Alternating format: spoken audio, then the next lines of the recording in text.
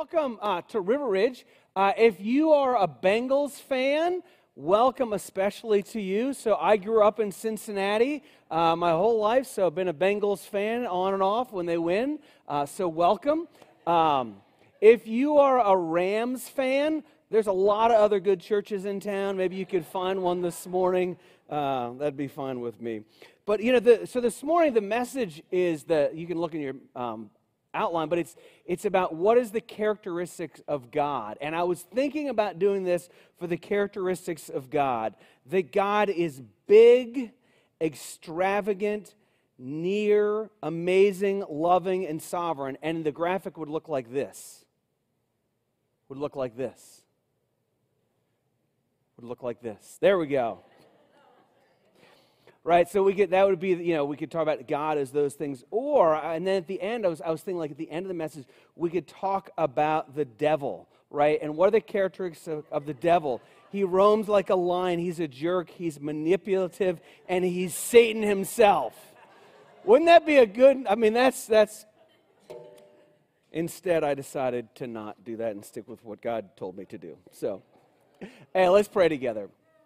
Heavenly Father, thank you so much for this morning, and God, just what a wonderful time it was to worship and just to understand what it means to be set free of who we are in Christ and who you are as our Father. And God, as we look into your word today, I pray that you would drive those things home, Lord, that we would understand us and that we would understand you, and that would lead to the freedom that you want us to have, Lord. Help us to see the things that you want us to see this morning. In Jesus' name, amen. So Paul wrote to a group of churches in an area or region called Galatia, and the book is called Galatians. And it says this in Galatians chapter 5, verse 1.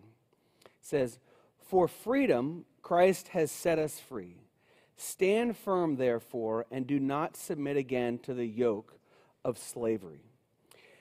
This verse talks about, and we'll keep it up there for a moment because I want us to let this kind of sink in for us, that Jesus came to set us free from the yoke of slavery. Now, a yoke was something that was put on an oxen or a donkey or a cow, and that was used to plow the fields. But it was this yoke that was used to guide or control where the oxen or the donkey would go.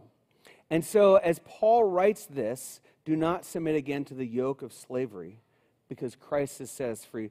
There's this recognition that all of us have these yokes to these different things. We are yoked to different types of slavery. In other words, there are things that we are slaves to that control us or influence us that keep us from experiencing the freedom that God wants us to have. It could be slavery to an addiction, and God came to set you free from that. Jesus came to set you free from that. It could be the yoke of anxiety, that we just suffer from anxiety beyond like the normal worries of life, that anxiety is a yoke upon us. It could be that we're slaves to other people. We're always concerned, what are other people going to think? What are other people going to do? How are they going to react to what I do and what I think and what I say? We're trying to please other people. We could be the yoke of slavery could be the yoke of pleasure. That we're always trying to get that next high, that next thrill, that next big thing, that next accomplishment, that next whatever it is that we think is going to bring us pleasure. Or it could be that you're yoked to depression and you just struggle with that. And some days you struggle to get out of bed and you're having that whole thing, and it's a yoke that is upon you. And so what this series is about is breaking free of those things. For freedom, Christ has set us free. Stand firm, therefore, and do not submit to the yoke of slavery. Last week, if you were here, my friend Seth Broadhurst came down from Fairmont and gave the opening message of this series. And he read this from 1 Corinthians chapter 3. He said, "For you are still of the flesh. For while there is jealousy and strife among you, are you not of the flesh and behaving only in a human way?"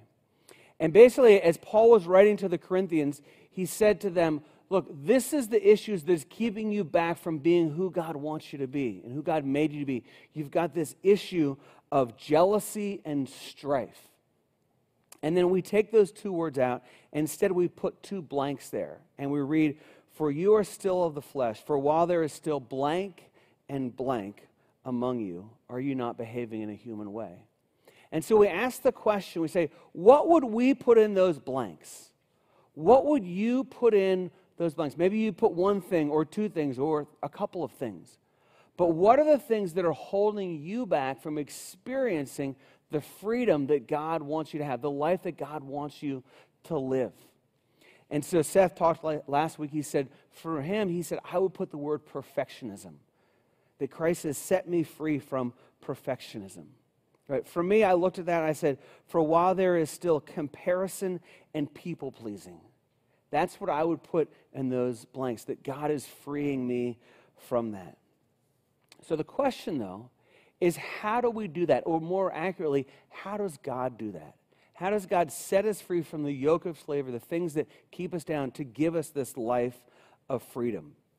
And there are a couple of major components that we'll talk about through the course of this series. So last week, we talked about how being set free means understanding our identity in Christ, understanding who it is that God made us to be and what it is that God says about us. And then this morning, we're going to turn and we're going to look at God. And part of being set free, a big part of being set free, is understanding who God is and who God really is. And I think often in life we have distorted views from different places about who God is. Maybe because of how we grew up, or maybe somebody said something, or whatever it is, with these distorted images. But if we can understand who God actually is, that's a big part of us being set free. And that's what we're going to talk about this morning. And then next week, we're going to talk about the lies that we believe. There's different lies and deceptions and distortions and sort of half-truths that we believe, and that leads us away from a life of freedom. And so if we can figure out and identify those lies, then that moves us towards being set free. Now, we could carry this series on for weeks or if not months on end, but instead what we decided to do is we're going to offer a class that Jay Teodoro is going to teach. It's called Freedom in Christ Discipleship Series. It's going to be a life group, just a short-term life group. It's going to meet for about 10 weeks on Tuesday nights. And so if you'd like to be a part of that, you can sign up on the Riverage website. Like I said, Jay's leading that. I'm going to be a part of that class because I'm excited to kind of work this through in a kind of a full and deeper way. I want to encourage you to be a part of that and to sign up for that. This morning, to help us to see who God is and also to see who God is not, we're going to look at a passage in Luke chapter 15. So if you want to turn there, turn in your Bible, or if you've got a phone app, if you don't have any of that, it'll be on the screen behind me. But we're going to be in Luke chapter 15 all of this morning. And as you hear Luke 15, that may sound familiar, like, isn't there something big there? And there is. That's the parable of the prodigal son. But this morning, whether that's familiar to you or unfamiliar to you, we're going to look not at the son that we kind of usually focus on in that parable, but we're going to look a lot at the father, and then we're going to look a lot at the older son, kind of the forgotten son in this parable. That's going to be our focus. So this is beginning in Luke chapter 15, verse 11. It says this. This is Jesus speaking. He said, there was a man who had two sons. And the younger of them said to his father, Father, give me the share of property that is coming to me. And he, that's the father, divided his property between them. And so the typical split is the oldest son in any family would get 2/3 of the inheritance, and then a younger son, if there were two, would only get 1/3 of the inheritance. And so the younger son is coming to the father saying, can I have my inheritance? And it's really kind of a statement about his relationship with his father. He's basically saying one of two things. He's saying, I wish you were dead. Can I have my money now? Which is not a good thing. Or he's saying, you're pretty much dead to me, so can I have the money that I would get when you die? Well, the father in this story says this. He says, not many days later, the younger son gathered all he had and took a journey into a far country. And there he squandered his property in reckless living. And so he took all of his money and he left, basically because he felt like the money was more important than his relationship with his father. He says, I just want the money. I don't want you, I just want the money. It says he went and he squandered the money in wild or reckless living. And I would imagine that in that day, the same as in this day and age, that squandering your money in a very short time looks pretty much the same. drinking a lot, eating well, paying for sex, spending money, attracting friends, gambling, buying stuff, getting an entourage. It's all of those types of things that he did, the same as happens today in reckless living, when we are running far and fast from God.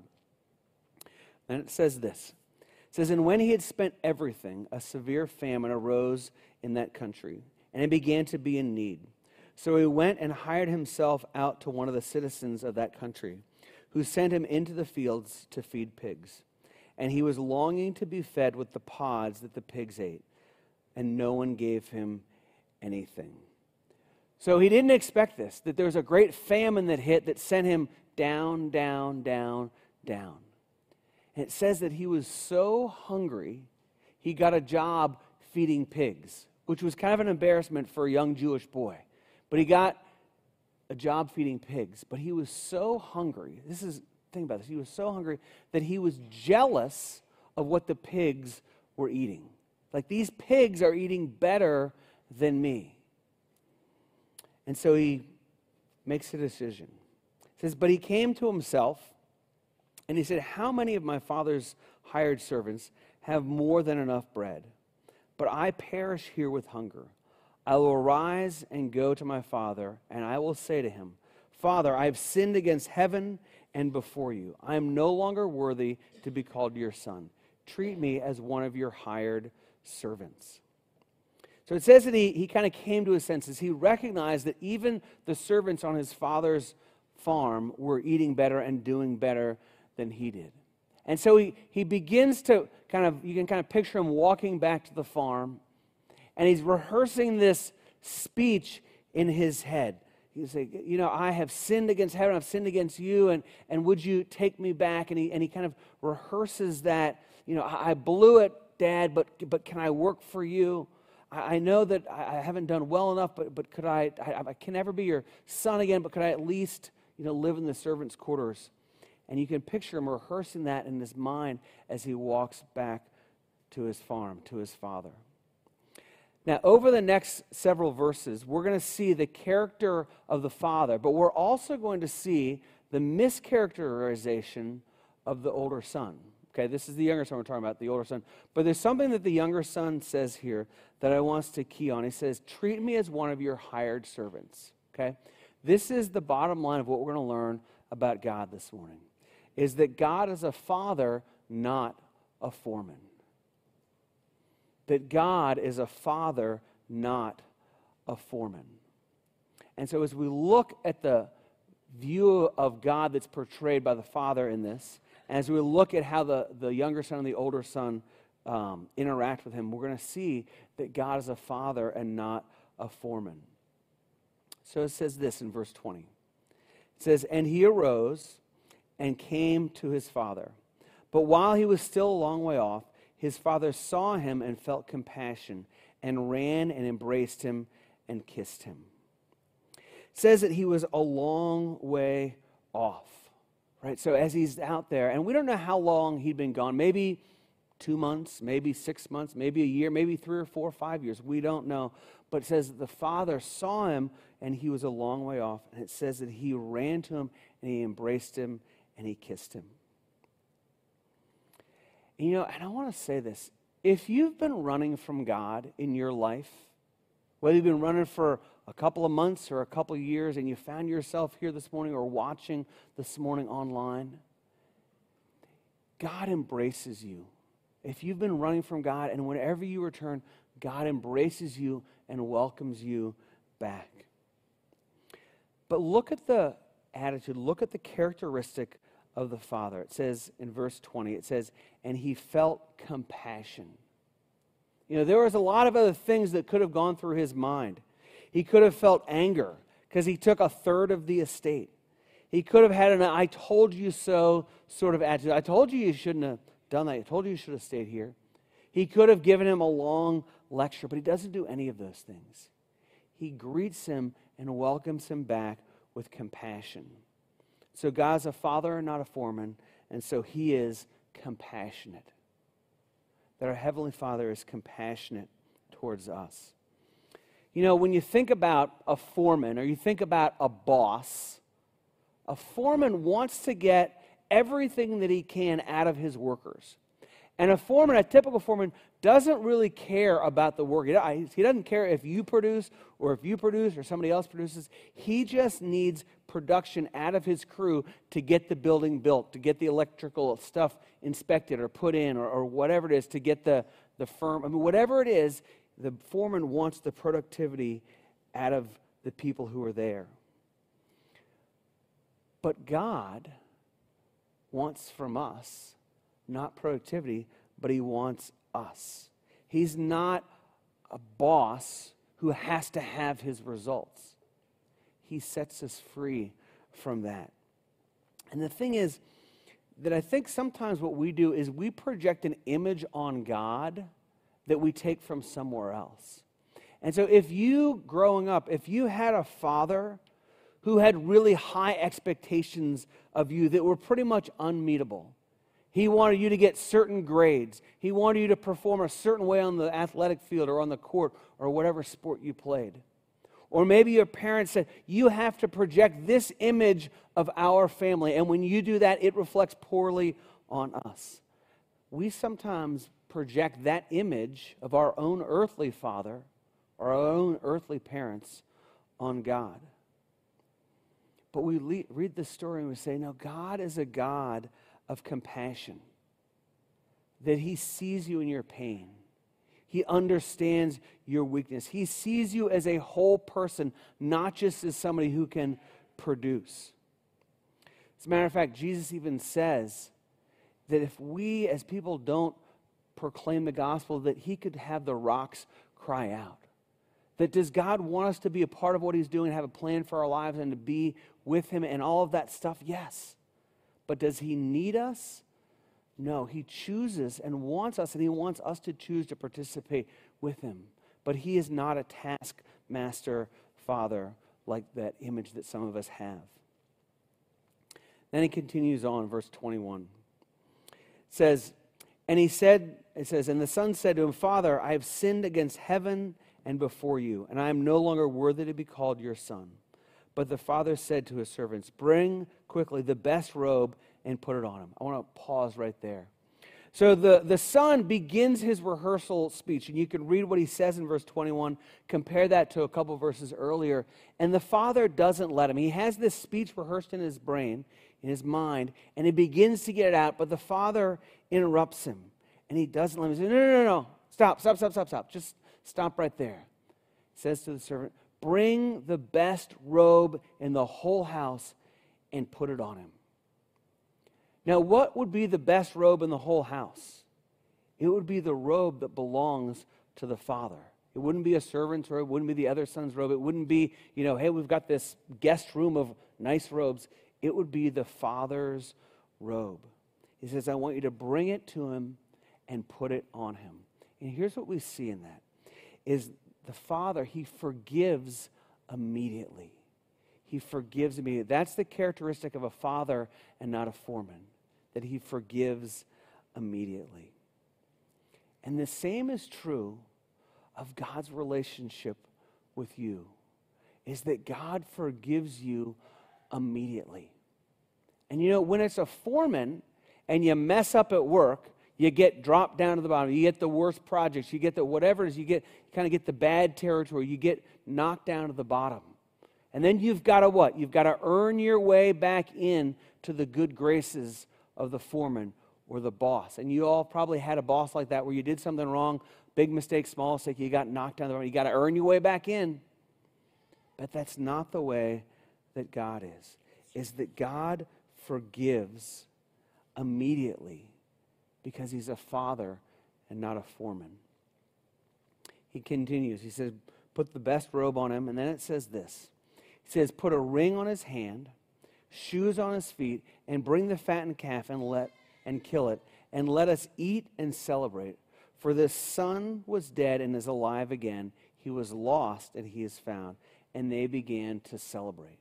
And so the father brings these different things and says, bring this, bring that to the son, because it was a celebration. The ring represents the authority. It was a signet ring that had the family seal on it, and then whenever you would sign a document, you would press that into the wax to show that it was an authentic signature. He says, I want you to bring that to him. He says, I want you to bring him sandals, okay, and, sandals or shoes, and that was, again, a sign of being a son.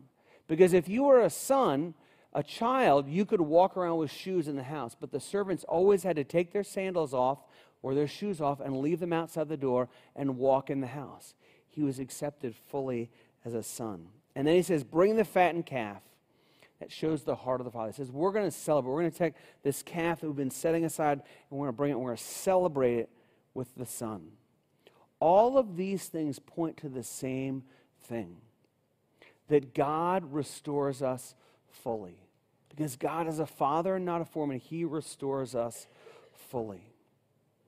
And I want you to know this morning and to understand this morning that you are fully loved, that you are fully accepted, that you are fully forgiven because you've got the robe and the ring and the sandals, and God throws a party for you every day because you are his son or you are his daughter. We've been talking a lot this morning about the true character of the Father. I want to take a little bit of a turn and look at the older son and what was his view. Beginning in verse 25. It says, now the older son was in the field, and as he came and drew near to the house, he heard music and dancing. And he called one of the servants and asked what these things meant. And he said to him, your brother has come home, and your father has killed the fattened calf because he received him back safe and sound. Now the older son, he hears the party going on. The servant says, your younger brother is back. And you would kind of expect the older son to go, that's awesome. I didn't know where he was. Maybe he was dead. Maybe he was lost. I didn't know where he was. I'm so excited that he's back. Throw a steak on the grill for me. I'm going to join in the party. That's what you would expect, but that's not his reaction. This is his reaction. He was angry and refused to go in. His father came out and entreated him, but he answered his father, look, these many years I have served you, and I have never disobeyed your command. Yet you never gave me a young goat that I might celebrate with my friends. But when this son of yours came, who has devoured your property with prostitutes, you killed the fattened calf for him. In your Bible, underline these words or highlight these words from verse 29. He says, look, these many years I have served you. I've never disobeyed your command. I want to underline that because that illustrates the view that the older son had of the father. He says, all of these years I have served you. I have slaved away. I have harvested the fields. I have planted the fields. I have sharpened the plow. I have helped with the horses. I have helped with the donkeys. All of this, I have done everything that you have wanted. I have never even disobeyed one of your commands. And you, Dad, didn't even give me a goat. Like, not even a goat did I get from you. And you killed the fattened calf for this younger son, for my younger brother who ran away, and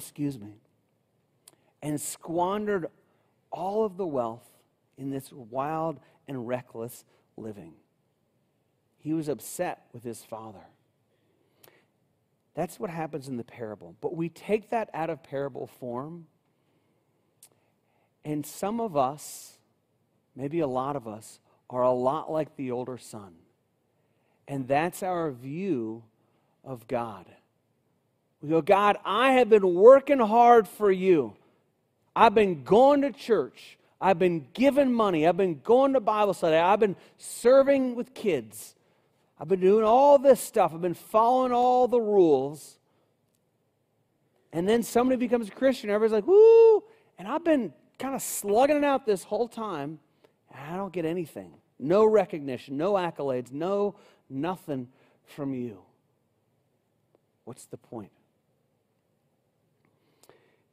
This parable is called the parable of the prodigal son, or sometimes it's called the parable of the lost son, because we've got this son who leaves and then he comes back. He's a prodigal. He goes and he comes back. But the story is really the story of two sons.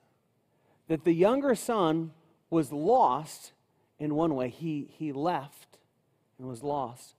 But the older son was lost in his own way, because he had a wrong and distorted view of God. That he didn't realize that God, that his father, wanted a relationship with him. But he was just bitter and angry because he didn't understand the relationship side of things.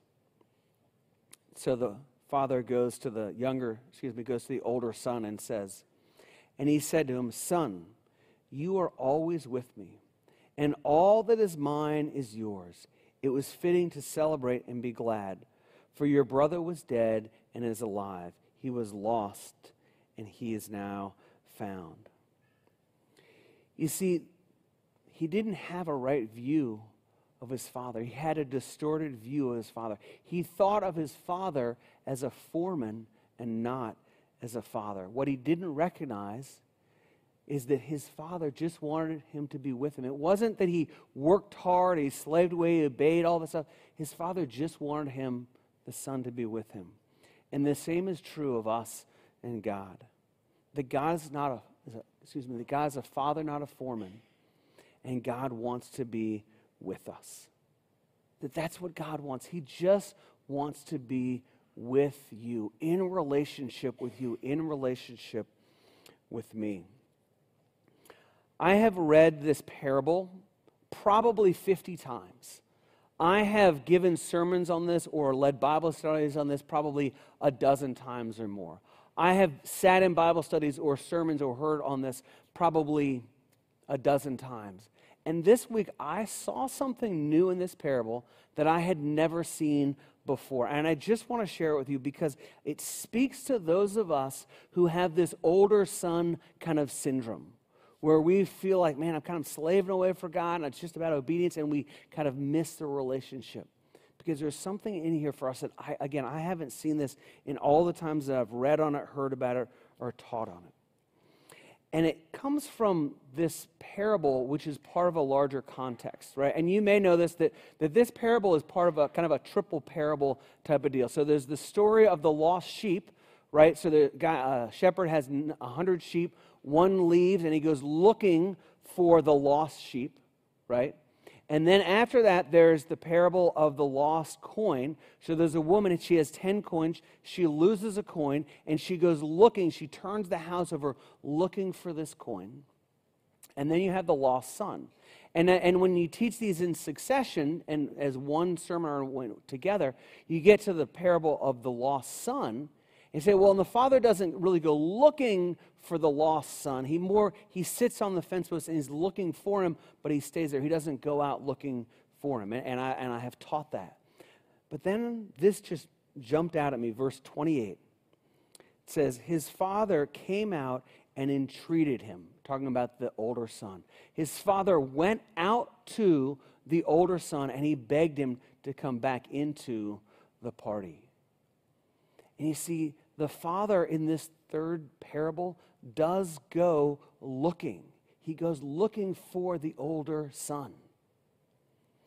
If you're here this morning and you're an older son, and you feel like I've been slaving away, I've been obeying everything, and it's just not much of a relationship, it's more of kind of rules and listening, God is coming to you and saying, I want you in this relationship with me. We're going to end this morning in a little bit of a different way. And what we're going to do is we're going to do kind of a read and response, in a sense, of who God is. Because I want this truth about who God is to really settle into our hearts. And so part of that is speaking God's truth. So what I'm going to do is I'm going to ask you to stand up, okay? And Aaron, can we put the first one up here? And so you'll notice on the screen, that there's a line, and then there's a space, and then there's a line below. And so what we're going to do is I'm going to read the first line, and each of these, the first line will be something that is not true of God. And then the second line, all of them begin with "My Heavenly Father is," and then a truth about who God as our Father really is. Okay? So I'll read the first line, and then you as a congregation will read the second line. And there's, I believe, 10 truths about God. Okay? God is not distant and uninterested in me. God is not insensitive and uncaring. God is not stern and demanding.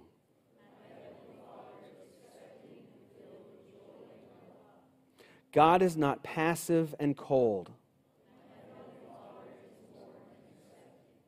God is not absent and too busy for me.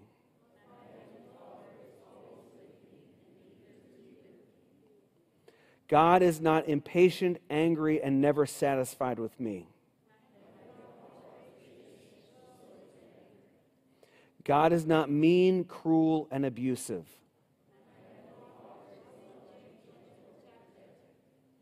God is not trying to take all the fun out of life.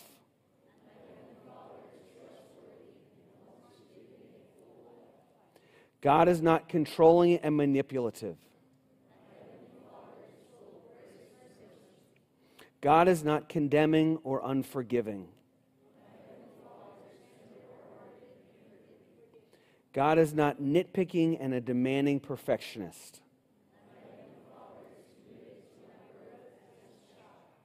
God is not disappointed in me.